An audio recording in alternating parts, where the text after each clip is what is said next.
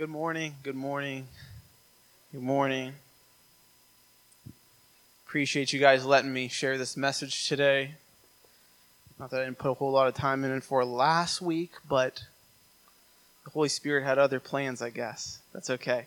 Actually, we get into those moments like we did last week, into those places. I would much rather not get up here and interrupt what the Holy Spirit is doing. This in the scripture in Jeremiah, Jeremiah talks about the times when the Lord says that we won't need to teach each other, that He'll teach us. And so sometimes we come into these moments where the Lord says, actually, what I really want you to do is just get out of the way. And we, as pastors and as leaders, we step aside and say, Lord, it's your time to minister. And sometimes the Lord just says, I don't need you for this one. This time I'm going to minister to my people. And that's exactly what He does. And we're so thankful to have a leadership team that's willing to step aside. There's no pride in here or anything like that. We're more than willing to step aside and let the Holy Spirit do His work. I just honor Logan and her worship team for staying up there last week the whole time, for finding that moment and being willing to just stay right there, stay put in it. Man, that's really awesome. I was up here last week in worship, and I was just kind of kneeling down right up here, and I had this feeling that I've never had before, where I felt like the room was spinning. Like I don't think I've ever passed out before, but that's how I would imagine it to be. Is it felt like I was going to pass out, like the room was spinning around me. And I got up, and to be honest with you, I said I need to go pee because they might just throw me up here, and I had to get that out of the way. And so I go back, and Pastor Ben catches me before the outside door, and he says, I just had this vision, and it was this whirlpool, and the Lord was saying, I'm stirring the waters. And I was literally up here on the floor having this physically feeling what the Lord is doing, what the Lord is showing him is happening. And I had not told him that. I was like, you're not going to believe this, but I was just up there on the floor, and I felt what you just seen happening. And I just think that's amazing. And me and my son, it made me think of this. Me and my son recently, we made a rocket out of a water bottle, and we put a cork on the end of a water bottle, and we poured a baking soda and vinegar in it, and then you shake it up and set it down, and the water bottle explodes up into the air. And I don't measure stuff because I don't have the patience for that kind of stuff. So I just dump a bunch in, and then I cork it and see what happens. And I would set it up, and then I'd sit there for a while, and nothing would happen. And then I would have to go, and I wouldn't take the cork off and pour any more in. All I would do is I would pick it up, and I would shake it, and sometimes it would explode in my hand and make a mess and fly out of my hand. But I think that what we were experiencing last week is sometimes what the Holy Spirit does is He actually comes in and He says, I don't have to actually uncork this thing and add anything to what's already here. All I need to do is I need to re-engage what's already inside of you. And so when the Lord is stirring the waters, He's not saying, listen, I have to add something to this in order to make it significant, or in order for my spirit to move. I've actually already put my spirit inside of you, and all I'm going to do is I'm going to re-engage the reaction that's inside of you. I'm going to re-engage the faith and the hope that's inside of you. And we find those little moments where the Holy Spirit starts to minister to us, and He starts to shake up and re-engage what's already inside of us, and we just stay there, and that's awesome. That's awesome. I have a feeling. I don't know if you guys heard. You've probably seen on Facebook or social media. There's just this revival that's breaking out down in Kentucky at this college, and I just think it's funny because we just had this moment last week, and this college, Asbury College in Kentucky, this small Christian school, they started a simple 1-hour worship service on Wednesday at 10 a.m. that was supposed to go to 11 a.m. and it's still going on. It's still going. It's still happening, and people are getting bussed into this place and into this atmosphere. And all it is just worship. It's funny. The Lord just stirs up in our hearts a heart of worship. He stirs up in our spirits worship, and it actually just brings everything into alignment for us. And that's the places where things get done. Those are the places where the Lord says, I'm getting things done. I'm accomplishing things here. And we just need to step aside and let it happen. So I'm thankful to have a team and a church here that is willing to step into the weird sometimes and just let the Holy Spirit minister. Before we get into this message, let me just pray real quick. Lord, we love you. Holy Spirit, we turn over this time to you. We turn over our ears to you. Turn over my voice to you, God. Whatever that you want to accomplish today here, God, we are completely yours, submitted to you. Whatever your Holy Spirit wants to say, whatever your Holy Spirit wants to do, we are yours, Lord. This building is yours, Lord.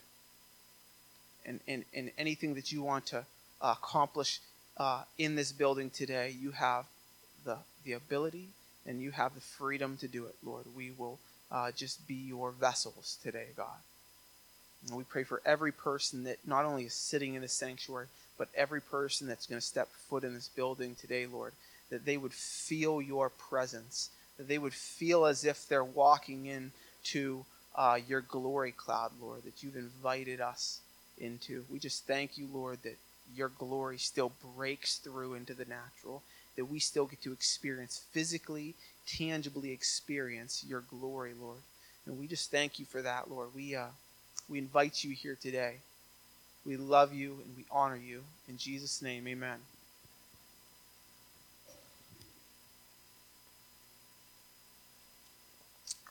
All right, my message title today is Ears to Hear.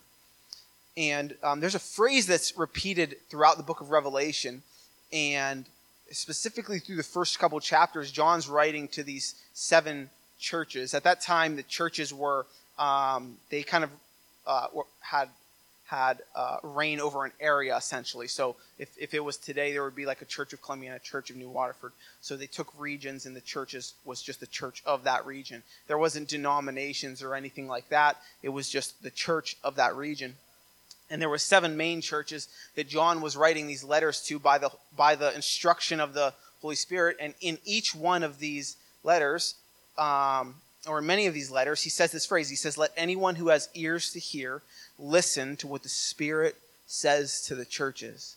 Let anyone who has ears to hear listen to what the Spirit says to the churches. Now, John's writing the book of Revelation from the island of Patmos. And the island of Patmos, what it is this small, stony, harsh island that Rome would send their prisoners to. And most of the people that are on the island of Patmos are serving out a life sentence. It was essentially this little rocky island. They gave them little resources, and you basically just lived on this rocky island until eventually you died.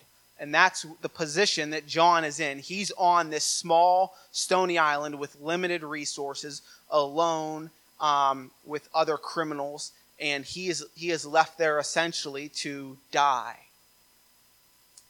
And the Holy Spirit meets John there. What's amazing is John is on the island of Patmos for sharing the gospel.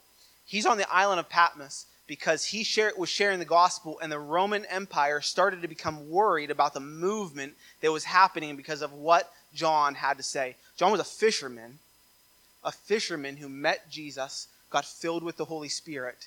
And this fisherman who met Jesus and got filled with the Holy Spirit was sharing a gospel that was so powerful that it was challenging literally the greatest empire that ever existed. Still today, the Roman Empire is the greatest empire that ever existed.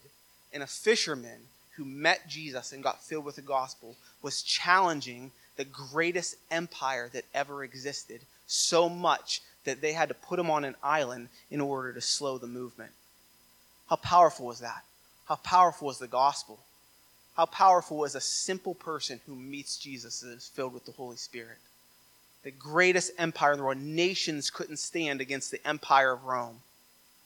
Kings couldn't stand against the empire of Rome. Nobody challenged the empire of Rome, but the gospel did. And it was so powerful that it started to come in and challenge the culture of the Roman Empire, so much so that they became afraid that if this movement continued, it would literally overtake the Roman Empire, the greatest empire that ever existed. That's how powerful the gospel is.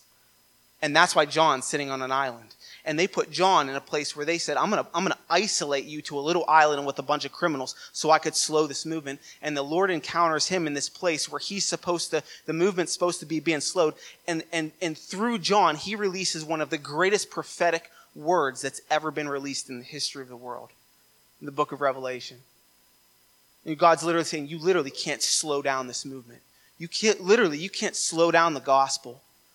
When I say it's going to move, it's going to move. And you could put somebody in the middle of nowhere all by themselves. And when I say the gospel is moving forward.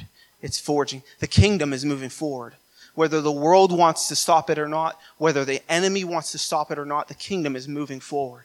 And John is evidence of that because he sat on an abandoned island and he wrote the greatest prophecy, one of the greatest prophecies that's ever been written, the book of Revelation, from an island where he was supposed to be slowed down, where the gospel was supposed to be hindered. Amazing. Well, I got a lot of notes here. We are not moving quickly. That's all right. Chili. You guys will stay for the chili. Now, John's writing these things, and the Lord gives him these instructions, and he says, I want you to first write to these 7 letters to the church, and John writes these 7 letters to these pillar churches in that area. And then after John has written these 7 letters to the church, the scripture says that John looks up and he's taken into the Spirit, into the throne room, into heaven. In other words, he's taken to a place where he could see what's unseen, into the throne room of heaven. And he sees God's glory, and he sees Jesus as the Lamb of God that has come to take away the sins of the world. He sees what has been accomplished through Jesus. And then there's these scrolls that are presented, and he starts crying out because nobody can open the scrolls, but Jesus can open the scrolls. And as they start to open the scrolls, what these scrolls are is these scrolls are testifying of these events that are released from heaven that affect the earth that are leading to the end times, right? So John is seeing what is going to happen, these events. But here's the thing that I want to show you. These events are events that are released from the unseen realm, but they're not for the unseen realm. They're for this realm. They're for the earth. They're for us.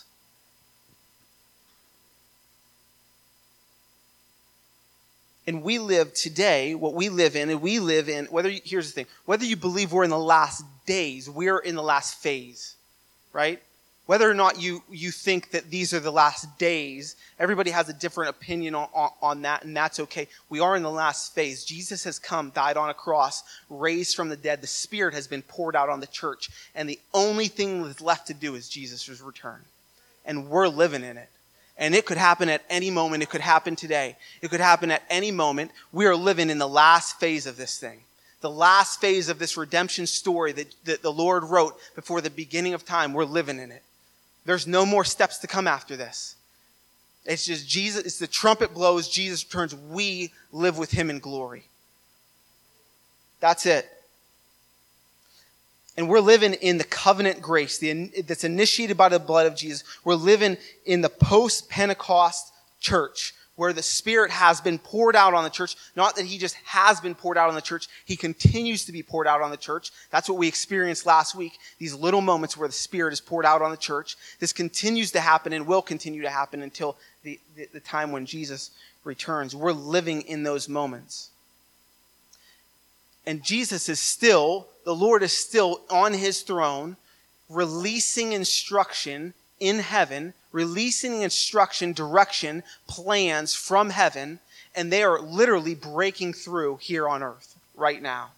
Right now, as I'm standing up here speaking, right now, as I'm standing here speaking, God is on the throne, and he's turning to his angels, and he's saying, I've heard the prayers of my people, now go. Go. I've heard the prayers of that little girl, now go. I heard the prayers of that mother for that prodigal, now go. And he's literally, right now, as I'm speaking, he's releasing answers from heaven, from glory. And these answers are not just for the spiritual realm. These answers are for the earth. He's literally releasing these breakthrough things that are coming to the earth because of our prayers, the prayers of the saints as they raise to heaven. The Lord is saying, go, and the angels are taking and breaking through here on earth, and things are changing here on earth. But here's the thing, just as heaven is releasing these restoration plans from the throne right now, we also have an enemy that is also releasing plans for destruction. He's trying to thwart and misdirect what the Lord is releasing from heaven for us right now. That's what's happening. The truth is that we live in the middle of spiritual warfare. We're in it. And this is not just some charismatic belief. This is literally a biblical truth. It's a biblical truth that we live in the middle of spiritual warfare. And here's the truth. If you have ever prayed a prayer in your life, then it's because you believe that there is a spiritual realm where God exists that can affect the natural world. Right? And that's all that spiritual warfare is. It's to believe that there's a realm of the unseen that can change and affect what we see here on earth. If you've ever prayed a prayer in your life, it's because you believe that. Sometimes we avoid these. Sometimes we think that spiritual warfare is just for that crazy lady. You know what I'm saying? You guys know who I'm talking about, you know? But sometimes we think that it's just for that, but actually it's for all of us. Because it's not something that you sign up for. It's something that's happening all around you at all times. We're a part of it. Because God's plans for restorations are not plans for restoration for a spiritual realm. They're plans for restoration for a physical realm. For us. For here. And the spiritual warfare, ultimately what spiritual warfare is spiritual warfare is just a battle between truth and deception. We often think of deception as just this stark contrast to truth, right? The opposite of truth. And actually what deception is a deception oftentimes, and we'll see this biblically, oftentimes it looks a lot like truth. It looks a lot like it. And we've got to have ears to hear what the Lord is saying. We've got to have ears to hear. The scripture says that God's word is truth and Satan is an enemy of truth. And what his focus is on withholding the word of God from taking up reign in your mind and in your heart. That's what he's trying to do. We have a real enemy that is really deploying plans that's trying to prevent God's word from taking up reign in your mind and in your heart. And here's why. 2 Corinthians chapter 10, verses 3 and 5 says this: "For although we live in the flesh, we do not wage war according to the flesh. Since weapons of warfare are not of the flesh, but are powerful through God for the demolition of strongholds. We demolish arguments and every proud thing that is raised up against the knowledge of God, and we take every thought captive to obey Christ." The battle between truth and deception is a battle over your mind. And the reason that the enemy is trying to slow the word of God from taking up any type of residency in your mind and your heart is because the truth is what destroys him. The truth is what overpowers him. It literally destroys his strongholds. The truth is. And so he's in battle constantly, forever, against the truth because the truth is what destroys him. The truth taking up residency, the word of God taking up residency in your mind and in your heart is what has the power to overcome him, to overcome our enemy. Here's the good news. The good news is that God is not a God of confusion. In Scripture, when he wants to do anything, you know what he did? He said it plainly to anybody who had ears to hear. When the Lord was going to flood the earth, you know what he did? He went to the one man who had ears to hear and he said, "Noah, I'm going to flood the earth. Build a boat." He didn't give him a riddle. He didn't make some confusing statement and Noah had to sit down and connect the dots and work this plan out. He went to Noah, the one man who had ears to hear, and he said, "I'm going to flood the earth, build a boat." When he wanted to set the Israelites free from Egypt, you know what he did? He went to the one man who had ears to hear. He went to Moses and he said, "I'm going to set the Israelites free. Now go and tell Pharaoh to let my people go." That's what he did. He spoke plainly and clearly to whoever had ears to hear what the Spirit of the Lord is saying. Even when the Lord spoke in parables and metaphors, even in those moments, it wasn't that he wasn't speaking clearly. It's that he was speaking clearly for a time and a place that maybe wasn't in that time, right? There was going to be a time and a place where the things that maybe seemed like they weren't clear were going to become clear. And then there's the other side of this, and this is what the enemy does. Let me just show you in Genesis chapter 3, verses 1 through 6. It says, "Now the serpent was more crafty than any other beast of the field that the Lord God had made. He said to the woman, 'Did God actually say, you shall not eat of any tree in the garden?' And the woman said to the serpent, 'We may eat of the fruit of the trees of the garden. But God said, you shall not eat of the fruit of the tree that is in the midst of the garden, neither shall you touch it, lest you die.' But the serpent said to the woman, 'You will surely not die.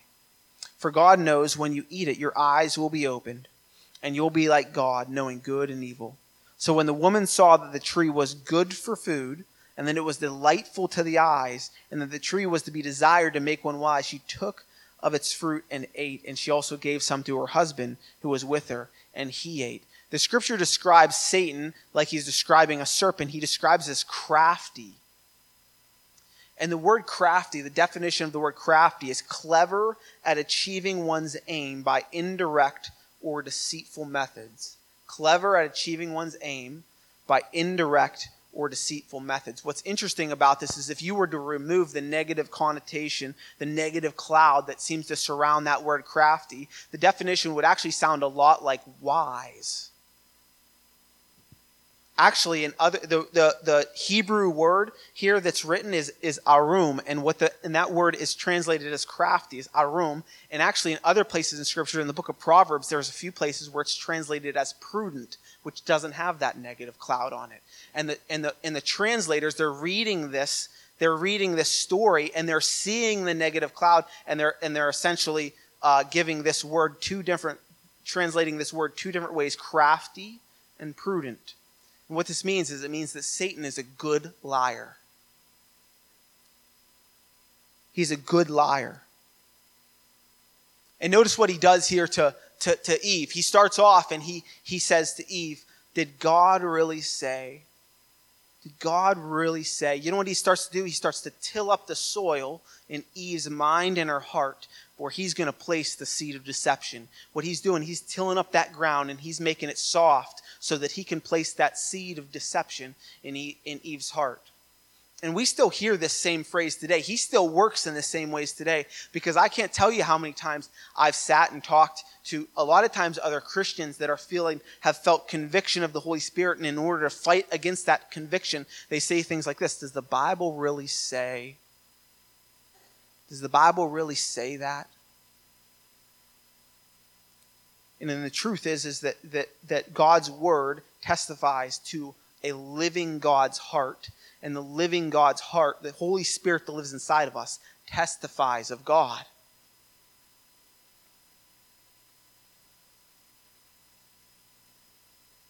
So Eve answers Satan. He says, "Does God really say that we should not eat, that you cannot eat of any tree of the fruit?" I keep mixing these ones up. "Any fruit of the tree of the garden." And Eve says, "No, he didn't say that. He said that we can't eat of this tree, or else we will die." And this is what Satan says. He says, "You will not die, for God knows that when you eat of it, your eyes will be opened and you will be like God." Here's what the enemy does. First, he starts to till the soil and he starts to say, "I'm going to prepare the ground for the seed of deception." And then after he's tilled the ground and he's planted the seed of deception, what he does is he tries to convince us that God is withholding something good from us.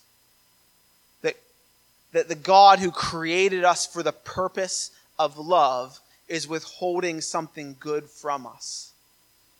And when you say it like that, it sounds really silly, and it is silly, but he deceives us in that manner. And many of us have in our lives have had moments where we've fallen into patterns of sin. And the reason we've fallen into patterns of sin is because of this very thing. Right? Because we start to believe that the Lord is withholding something good from us. The one who created us for the sake of love is withholding something good from us. I've fallen into this trap many times in my life. Many times. Where I've started to believe the lie that God is withholding something good from me. And I need to explore this thing or do this thing in order to obtain something good that the Lord is trying to withhold from me. Because this is the way that Satan works. He tries to convince us that happiness is right on the other side of the poison that he's selling. And that's why he often meets us in our despair. He meets us in these moments where we're desperate for comfort, we're desperate for purpose, we're desperate for happiness, we're desperate for peace, we're desperate for joy. And what he sells us is he sells us the image of all of those things. The image without the substance. He sells us the image without the substance. He sells us the image of peace. He sells us the image of joy. He sells us the image of identity. He sells us the image of purpose without the substance of any of those things. And here's where we get trapped. The scripture says that Eve looked and she saw the tree was the delight to the eyes and desirable. And this is why this is so important for us to have ears to hear what the Lord is saying. Because what the enemy is going to offer you is going to be a delight to your eyes and desirable. It's going to be a delight to your eyes and it's going to be desirable. And it's going to lead to death. In 2 Corinthians chapter 11, Paul says that Satan disguised himself as an angel of light. He disguised himself as an angel of light. He doesn't come, what we often think of, we have kind of this caveman mentality where we think like, God good, Satan bad. You know what I'm saying? And everything that's bad, we attribute to Satan. Everything that's good, that makes us feel good, we attribute to Jesus. And that's just not the truth. There are times where what Satan is going to offer us, he's going to try to offer us things that bear the image of goodness that lead us to destruction. Right? It's going to bear the image of peace and it's going to lead us to destruction. It's going to bear the image of purpose and identity and it's going to lead us to destruction. We learn in Scripture what led Satan to be who he is to us. Because Satan wasn't created as just this evil being. He was actually created as just a divine angel. And he lived in the realm of glory, worshiping God. And except Satan, and just like all angels and just like humanity have a certain degree of free will, angels have a certain degree of free will. And the reason for that is because free will is the necessary foundation for love. It's necessary. You take away free will and you don't have love. Free will is the necessary foundation for love. And so angels have some degree of free will and he becomes prideful in his heart, wants to be God and essentially tries to overthrow God in heaven and he's cast down. It's an utter failure. So he takes up residence here on earth. And listen, his plan has not changed. His plan is now to withhold heaven from earth by destroying the bearers of the image of heaven, which is the image of Jesus, the body of Christ. Because God created us to bear his image here on earth. And God's glory and his presence is what makes heaven heaven. Absent of God's presence, heaven is just a place. Heaven is heaven because of the glory of God resides there. And the enemy's plan after being cast down from heaven is to destroy heaven from here on earth by destroying the bearers of the image of heaven, which is you. This is my favorite part. But Jesus. Colossians 2:15 says he disarmed the rulers and authorities and put them to open shame by triumphing over them. In the scripture, Satan is called the accuser. And you know how Jesus triumphs over Satan? He yields his sword of the cross and he separates us from our sins and casts our sin as far as the east is from the west. And who can the accuser accuse of something that's been cast off of me? The accuser can't come and accuse me of something that Jesus' blood has washed me of. He can't accuse me of something that Jesus' blood has washed me of. Our victory is sealed in the blood of Jesus. It's sealed in the cross. His love has permanently cast your sins off of you. As far as the east is from the west, He separated them from you. When the Father looks at you, He sees the blood of His Son.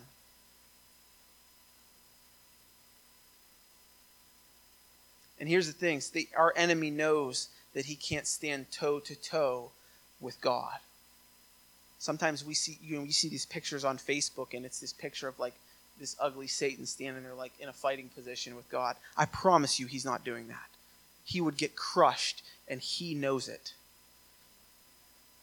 He will get crushed. He has been crushed, and he knows it. And he knows it. He's not standing toe to toe with our God. Satan is not standing toe to toe with God. He is not an equal but opposite. All right? Not even close. Not even in the same realm.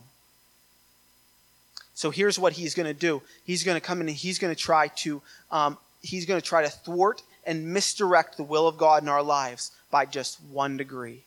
Minor compromises. That's what Satan's after. That's what he's after in your heart, and that's what he's after in your life. Minor compromises. Minor compromises. Because let me tell you something. 1 degree off is nothing. It's barely noticeable. Your friends won't even know. Your family probably won't even know. Won't even know that 1 degree off. But life is a projection. Our faith is a projection. It's a journey, and it goes towards the heart of the Father. And 1 degree off will matter. It will matter. Let me just give you a visual example. If I took off in an airplane from the parking lot here with the intent to fly a direct circle around the earth, and my compass was 1 degree off, I'd end up in North Carolina. Because 1 degree off matters. We'll land a long ways from home if we're just 1 degree off. That's not to say that the Lord's grace doesn't draw us right back into His will. But Satan's plan is always to just draw us a little bit off track. Minor compromises. In the book of Jeremiah, Jeremiah is this young priest, and he's living during the time when Judah has been separated. Israel has essentially been split into 2 territories, the northern territory of Israel, the southern territory of Judah. And both territories are consumed by rebellion against the Lord and pagan idol worship. That's what they're consumed by.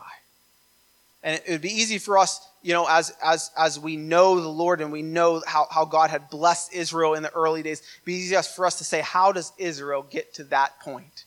Right? God is about to destroy them, send them into exile, and wreck the city that He once called His own. Why? How did they get to that point?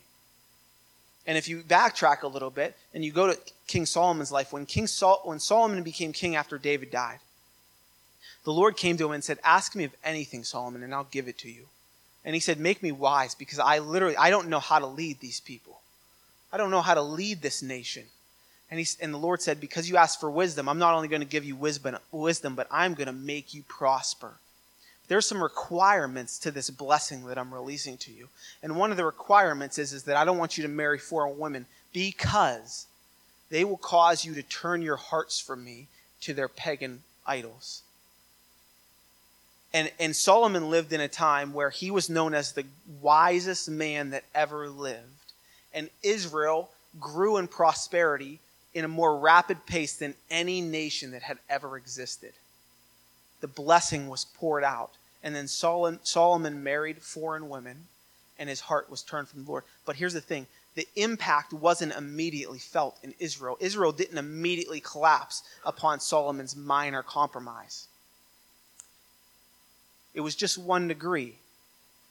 Solomon was still very, very wise, and Israel was still very, very prosperous. But Solomon's minor compromise changed the projection of Israel, an entire nation. And now Jeremiah's living in a time when 300 years later, where the whole entire country, the whole entire territory is completely consumed by pagan idol worship, which is exactly what the Lord said would happen. Exactly what the Lord said would happen, because one man was just a small margin off. just a little bit off. In Jeremiah's day, the Lord comes to Jeremiah and he says, you're going to be a mouthpiece for me. I'm going to speak to my people through you. I need you to just say exactly what I tell you to say. And the land was so consumed and so rebellious. It was so full of its own pride that even the prophets in the land of Israel, even they prophesied out of pride. This is what Jeremiah chapter 23 says in verse 16 and 17. It says, thus says the Lord of hosts, do not listen to the words of the prophets who prophesy to you, filling you with vain hopes. They speak visions of their own minds, not from the mouth of the Lord. They say continually to those who despise the word of the Lord, it shall be well with you. And to everyone who stubbornly follows his own heart, they say no disaster shall come upon you. Now here's the thing, in Jeremiah chapter 29, just a few chapters after this, the Lord prophesies through Jeremiah and he says something that is very common to us. Many of us have heard, if you spend any time in church, he says, I know the plans I have for you, says the Lord. Plans for your wellness and not for evil, to give you a future and a hope. Here's what the Lord is saying to Israel. He's saying, my plan for you is to give you life. But in order for me to give you life, I'm going to destroy everything inside of you that gives you the image of life without the substance of life. Right? I'm going to destroy everything inside of you. I'm going to destroy your land. I'm going to take you away. I'm going to destroy everything that gives you the image of life, because my purpose for you is to give you authentic, real, true life. And sometimes the Lord has to do that in our own heart. He's done it in mine. He's done it in my life where I had things in my life that I felt like gave me life. And the Lord said, in order for me to give you real life, what I have to do is I'm going to come in and I'm going to wreck what you think is life. And I've been there. My salvation comes out of a time like that. My salvation came out of a time, my relationship with the Lord came out of a time where I thought I had the image of life. And the Lord said, I'm coming, I'm going to wreck that image for you. And then I'm going to give you real life.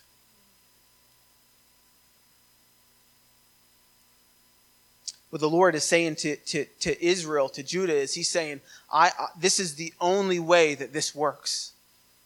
There's a way that leads to life, and there's a way that leads to destruction. There's only two ways. He literally tells Judah, if you stay and fight for the land, you will die. But if you go into exile, I will protect you, I will help you, and I will deliver you back into my land, and you will be my people again. That's what he says to them. But if you stay and fight for the land, you will die. And what the rest of the prophets were saying in that time, the rest of the prophets were saying to Judah, they were saying, listen, God will protect us. He always has protected us. Stay and fight. The Lord is going to give our enemies over to us. And the Lord is saying, no, I'm not. No, I'm not. It sounds good. It tickles your ears, but it's not true, and it will lead to your death. In Jeremiah's day, there was, I make up this number, 100 different voices speaking, but only one of them was the Lord's. And today we live in a day where billions of voices are speaking to us, and one of them is the Lord's. And we have to have ears to hear what the Spirit is saying to us.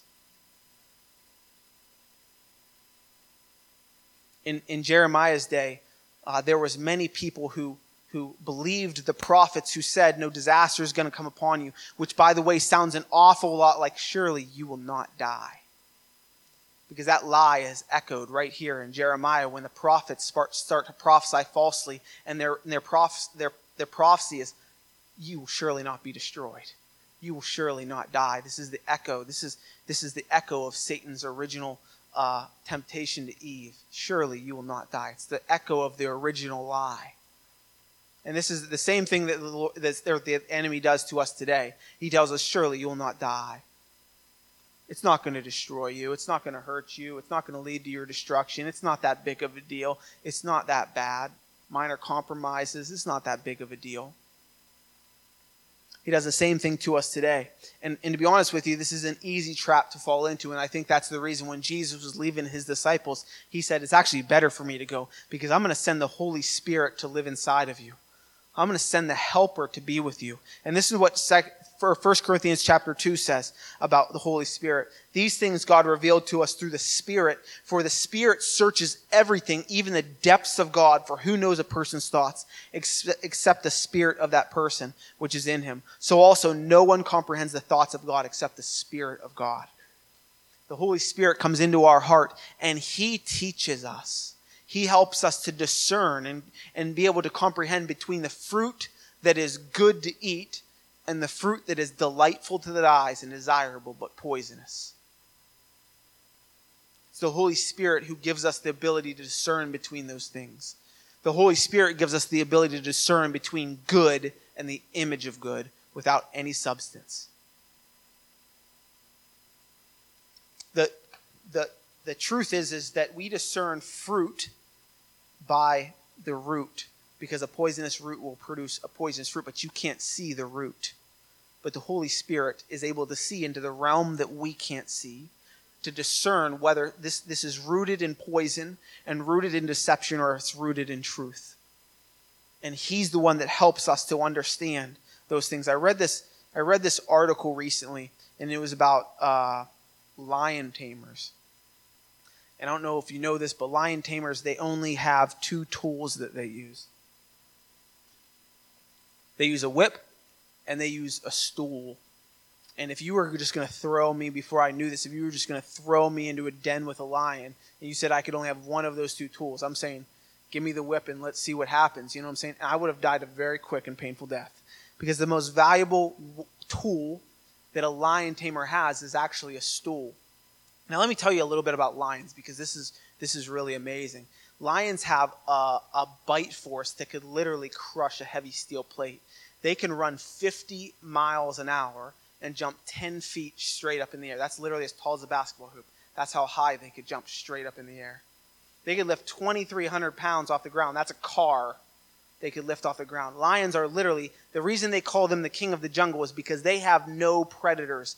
They are absolute killing machines. But for all of the strengths that a lion has, it has one weakness. And that one weakness is that when that lion tamer turns his stool legs forward towards the lion, a lion has to be able to focus on what it's going to attack. It has to be able to find focus, and what it does is it tries to focus on all 4 legs at once, and it freezes.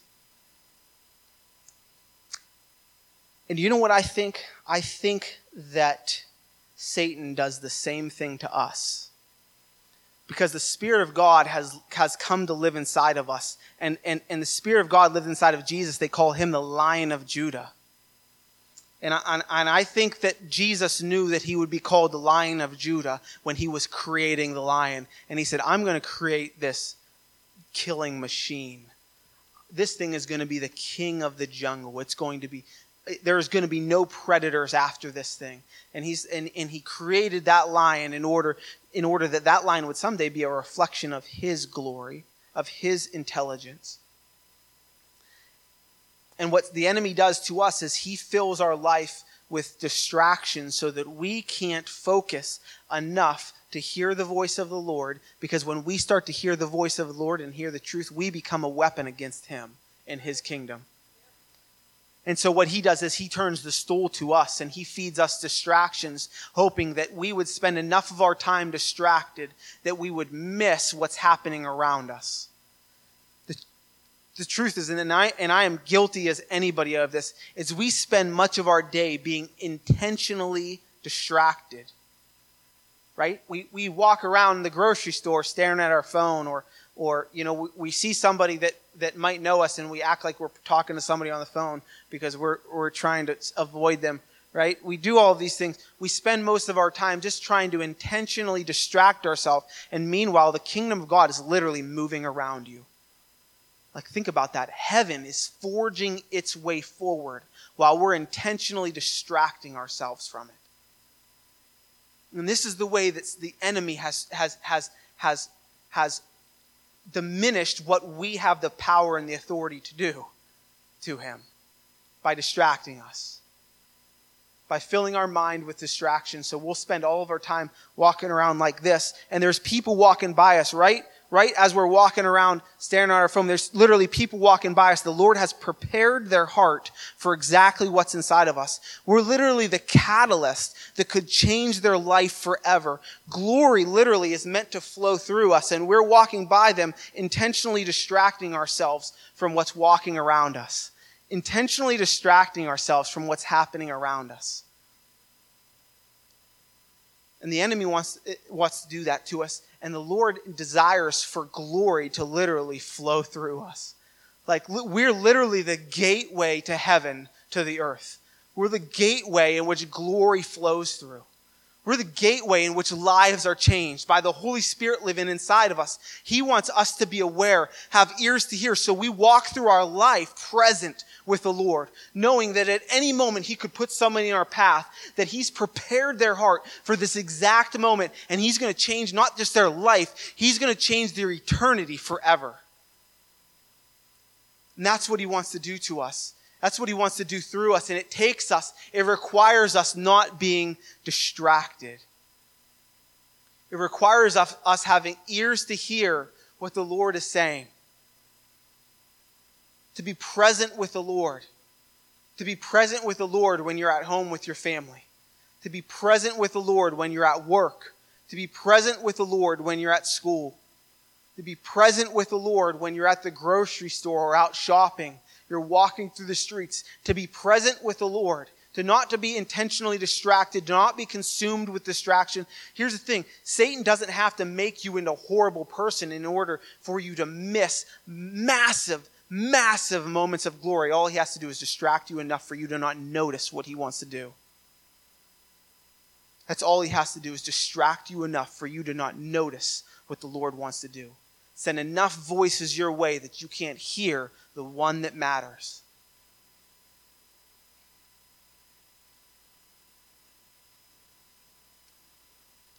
This would be my encouragement for you as you go out of here. We have a word for this year that is literally coming alive around us. I mean that in the most absolute sense. It is coming alive around us. Invite the stranger in is literally happening right now. As we're having service, it is happening right now. And the Lord is saying, are you paying attention? Are you paying attention? Do you have ears to hear what I'm saying? Because there's hundreds of people that are going to flow through, thousands of people probably that are going to flow in and out of these doors here. And we're going to have the opportunity to be aware of what the Spirit is doing. And they are literally walking into our home. And we're able to say, I have the glory, I have the answer for that fear that's inside of you. I have the answer for that anxiety that's inside of you. Now, you've come in here looking for an argument, but I'm going to actually address you with a smile and love. You're going to walk into a presence and a glory that you haven't felt before. Things are going to change here. We are having that opportunity. The Lord is serious about this. He's serious about this. He's serious about the opportunities that He's putting in your life. You are going to have divine encounters in your life, in your daily walk. Divine encounters that where the Lord, you're going to walk away from it and you're going to say, only the Lord can orchestrate that. Only the Lord can orchestrate that random conversation in a grocery store. Only the Lord can orchestrate that random conversation in school or at work. Only the Lord can orchestrate that. But it will only happen if you're not distracted. It will only happen if you have ears to hear what the Spirit is saying. Right? Because we can't manipulate a move of the Spirit. Right? We can't create it. We can't manipulate it. We can only be obedient to it. It's the only thing we can do. We have to have ears to hear what the Lord is saying. Be intentional about getting alone with the Lord. Intentionally removing distraction. Be intentional this week about setting aside distraction. Be intentional about not being intentionally distracted. Being aware of what the Lord might want to do. Being aware of people that are in our path. People that are in our path at the grocery store, at work, at school, wherever you go. Be intentional about intentionally not being distracted. Listening to what the Lord's saying. Be intentional about being present with the Lord. I'm going to finish with this verse and I'm going to pray for you. I'll say this, if you need prayer, maybe you're in here and you've never accepted Jesus as your Savior and you want to do that today, we can help you. We'd love to tell you about Jesus. And maybe you're a part of this church and you're filled with the Holy Spirit, and you are literally, when the disciples walked the earth, they went into cities and they started calling them Christians. What Christian means, it means little Christ. They didn't walk into these cities and they started calling them fans of Jesus. They didn't call them Jesus's groupies. They called them little Christs, because they had spent time enough with the one that they started to look like him. They started to act like him. They started to talk like him. If you have the opportunity to share Jesus with somebody here today, do it. Be aware. Be aware. I believe that the Lord wants to move in here today. John chapter 10, verse 27 says this. Jesus says this. My sheep hear my voice. I know them, and they follow me. Jesus, we love you. We honor you and we worship you. We thank you that you died on a cross to save us, that you sent your Spirit to live inside of us, that you still speak to us today, Lord. Give us ears to hear what your Spirit is saying.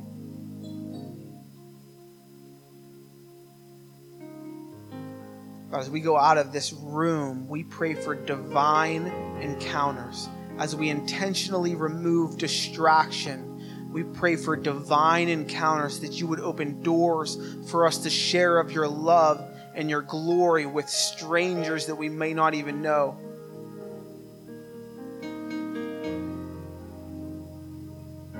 We pray that you would do what only you could do, that Spirit, you would break through.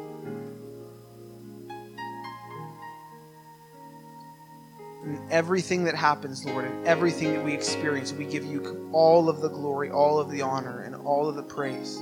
We love you, Jesus, and we honor you. In Jesus' name, amen.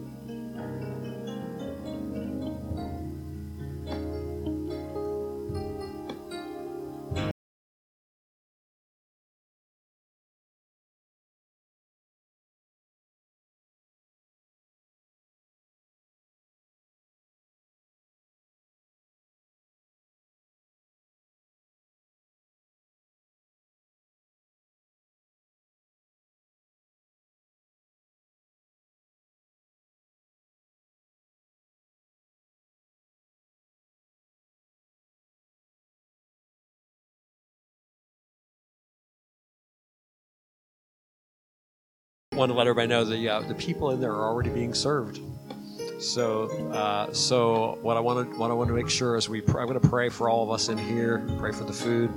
I want to make sure that if you're from East Palestine, if you were displaced, I want you to go first. I think there's near as I can tell, because I try to do a quick scan through the room, I think there's probably about a dozen of you. It might be more because there's a couple of families here I don't know. But about a dozen of you that fit that description that I know were displaced. There's also about 10 widows in this room that were not necessarily displaced, but I want to make sure our widows go in there and get served. From what I'm told, there's plenty of food. Lord's already provided it. So I got that message. So, this message is so relevant because, Scriptures say we see in part, we also hear in part, but you never know when you put out a word what the Holy Spirit has in mind. And we have to keep pressing into here. I'm so grateful that He's showed us so clearly what we're supposed to be about. We don't take any credit for that. He did that.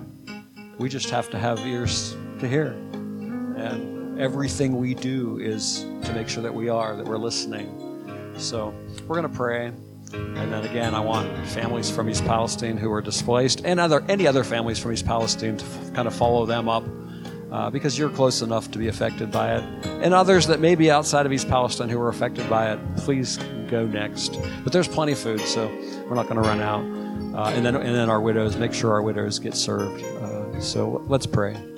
Lord Jesus, you are so good. I'm so thankful. So thankful for this word to us today. Just keep refining our hearing. keep showing us things that we need to do to be able to hear clearly what your instructions are. And I know the foundation of that is the Word of God. So keep us planted in your scriptures, because that's where it all starts. I pray your hand on this place as we just get to love on people and love one another. Let even that, our love for one another, be a ministry to people who are watching us. That we're loving and caring one another in tangible and real ways, and it's real. It's not anything that we put on. We genuinely care about one another because we're part of your body. You've done the work. You've done this. So I pray your hand on all of this. Be glorified in each one of us today. I echo Shayn's prayer that if somebody doesn't know Jesus, that today, whatever that looks like, whether it's right now at the end of this service, if it's through a conversation over a bowl of chili, that someone surrenders. Doesn't matter the setting, or if it's privately in your home at some point later today, where you just cry out, say, Lord, I don't know what this is all about, but I want to, because I need hope, I need encouragement, I need peace, I need reassurance, I need this kind of love. So whatever that looks like, we pray you'll orchestrate it just exactly how you intend it to be. Just speak your peace over everybody as we go out of here. Just be glorified in all of this in Jesus' name. We'll have a little bit of worship here at the end.